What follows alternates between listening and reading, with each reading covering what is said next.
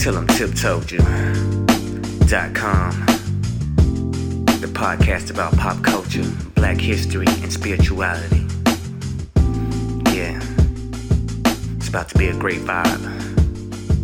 Dr. Tip, gon' take it away.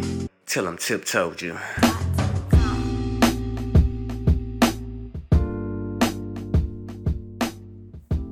Hey y'all, hey, it's your girl Tip. Thank you for joining me for another edition of Tell 'em Tip Told You. Would you believe I started a podcast just now and I deleted it because I just didn't like the way it was going? So let me tell you what I really want to talk about today. I really want to talk about how we define activism, what we do with it, and I want to get back to the conversation I was having a couple of weeks ago about Black luxury and worth and value and stuff like that. So let's just jump right in. Now, over the last few days, we've had a number of celebrations in honor of some of our activists. So Toni Morrison's birthday, Audre Lorde's birthday, Nina Simone's birthday, the anniversary of Malcolm X's assassination, Judas and the Black Messiah came out, so some of us saw that, and so we're thinking about Fred Hampton. Many of us are more interested now in learning about the Black Panther Party for Self-Defense, so on and so forth. So there is a lot happening now, which is calling us to think about activism. And I wanted to give my 2 cents here. I'm not going to be long with y'all today because I want to say this and give you time to process it. I think one of the issues that we have had as a people is that the word activism connotes for many Black folk a militancy that doesn't necessarily have to be there. And so many of us wait for quote unquote activists to do the work that we all benefit from as a people. And I think that's because of how we are choosing to define that word. Now, normally I would go to the dictionary. I'm not going to the dictionary now. I'm going to give you Tiffany's definition of activism. And that is any action which actively seeks to improve the condition of one's group and or community is activism. That's the definition I'm going to give you today. I don't know if it's in alignment with Webster's or Oxford. That's Tiffany's definition. You tell them Tip told you. Activism is anything that you do, any action that you take that is meant to improve the circumstances, the life, the wealth, the health, so on and so forth of your group and or community. By that definition, I want more of us to see ourselves as activists. Now, under the influence of some of my elders, I have long considered myself a scholar activist. But I don't necessarily know that I've taken the time to ensure that I'm meeting that definition well. So here's what I mean. Any position that we have, any occupation that we have, whether we're an artist, we're a lawn care worker, we're a beautician and cosmetologist, we're an esthetician, we're a mechanic, we're a contractor, we're an attorney, we're a doctor, we're a professor, we're a teacher, we own a daycare center, we're an entrepreneur. Whatever occupation we have, we should be that -activist, right? And here's what I mean. Anything that we are doing, one, it should come from a place of joy. I think that's the priority. But 2, it should be in service to ourselves first.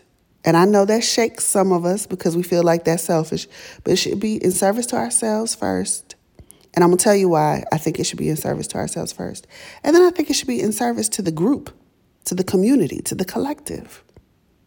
Now, here's why I say it has to be in service to ourselves first. Sometimes we forget. There's an African proverb that I really, really like. And it says, when you are born into a community, right? Very few people, now I'm not saying that all people, but very few people are born into a circumstance where there isn't a community there to welcome them. Now, because of living in a white supremacist capitalist society, that is not true for everybody. We need to work to make it true for everybody. But two, for those of us for whom it is true, what we need to remember is that proverb not only puts agency on us to do for the collective, it should also put agency on us to understand that we are an integral part of the collective, right? So yes, I'm responsible for making sure there are no hungry people around me if I can afford to feed them. I'm responsible for making sure there are no sick people around me if I know how to heal them. I'm responsible for making sure there are no ignorant people around me if I can teach them, so on and so forth, right? That is my responsibility as a human born into a community. It is also, however, the community's responsibility to make sure I am in the best position possible to do those things for my community. You see what I mean? It's a reciprocal relationship. And I think sometimes those of us who want to be activists forget that the community should also be doing for us. And it may begin to feel selfish to say, no, I can't do this for you right now. We agreed that I would do it at such and such time on such and such date. But right now, Tiffany needs some Tiffany time. Tiffany needs to receive some brain dumps from spirit. Tiffany needs to rest. Tiffany needs to eat. Tiffany needs to walk. These that when the community allows me to take care of myself the best way that I see fit, then I have what I need to take care of the community. And some of us who have long identified as activists overburden ourselves with the need to constantly give and serve and forget that we can't give and serve if we're not here. Robin Boylorn has a blog post, and I wish I could find it. I'll try to find it and link it on the blog. And if you're on my email list, I'll send it out. But Robin wrote about how many of our Black female intellectuals died early. And I truly believe part of it is what it means to recognize the toxicity of this culture, meaning the American culture, recognize the toxicity of it, actively fight against it, but forget to take care of yourself in the middle of that fight. Like, radical self-care is important if one is going to be here to do for other people. Now, I said all that to say this. That message is only for those of us who are actively doing. For the other part of us that aren't actively doing, I am challenging you to now enter into whatever your occupation is with the attitude that, one, I'm going to open doors for other people younger than me to come into this space later or now. Two, I'm going to disrupt narratives of Black pathology in this space.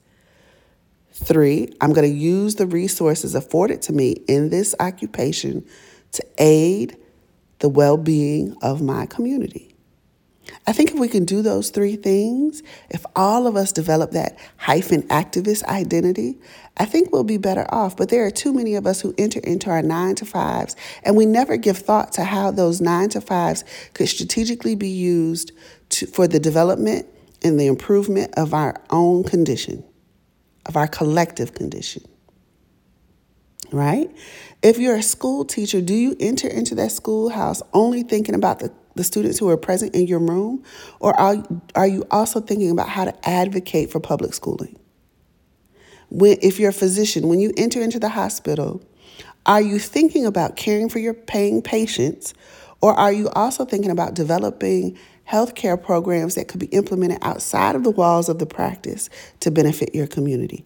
If you are a fitness trainer, are you not only thinking about your paying clients, but are you thinking about developing content that could be shared across social media so that your people in general can be healthier? I don't want this to come across the wrong way. I think we should be compensated for our labor, period. Don't ever let that be said that I said you should be, we should be fairly compensated for our labor, but the compensation should not be our sole focus or motivation, right? We should be deliberately trying to improve the conditions of our people. Now, here's the other conversation that I wanted to have. as I'm saying we should be fairly compensated, I want to say this. There are some of us who have not tried that new thing, who have not applied for that new job, who have not figured out how our gifts and talents could be used to create businesses. We've not done that because at the end of the day, we don't really believe that it will give us what we want. I posted on Instagram last night and it said, your energy goes where your attention goes, right? So if your attention is on the bills, your energy goes towards the bills. If your attention is on the stressors, that's where your energy goes, towards creating more stressors, towards thinking about and worrying about the things that you're already thinking about and worrying about. But if we shift our thinking towards, how can I achieve more joy? How can I set the environment to receive more wealth? How can I do these things? We forget often, because I've said before and I'll continue to say that one of the things that white supremacy does is take a group of producers and creatives and turn us into consumers. And as a consumer, your mindset tends to be, let me go outside of myself, find things external to me, bring them back home, and hope that they give me joy, hope that they give me health, hope that they give me wealth, so on and so forth. A producer's mindset is slightly different. It is, what resources do I have access to with which I can build the life that I want? Now, pay attention to what I said about energy and your attention. If your attention is always external to yourself, looking for fixes for your life, your energy is always going to be flowing outward and putting money in other people's pockets, giving them your labor, giving them your attention.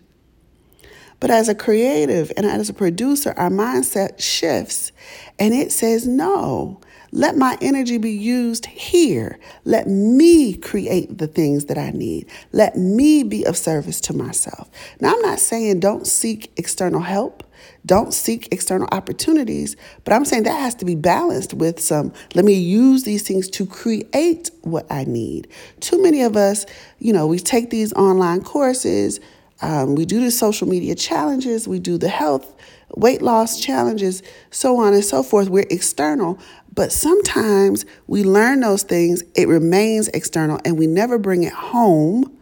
We never bring it inside to figure out, now, how do we use that information to change our lives? How do we then take these building blocks and build something with it? So the other part of my challenge, now, the first part was for you to develop the hyphen activist occupation, right? The other part of my challenge today is for you to now think about how you are using the resources that are external to you to create something new, better, and improved for yourself. All right? So that's your challenge for today. You got your homework.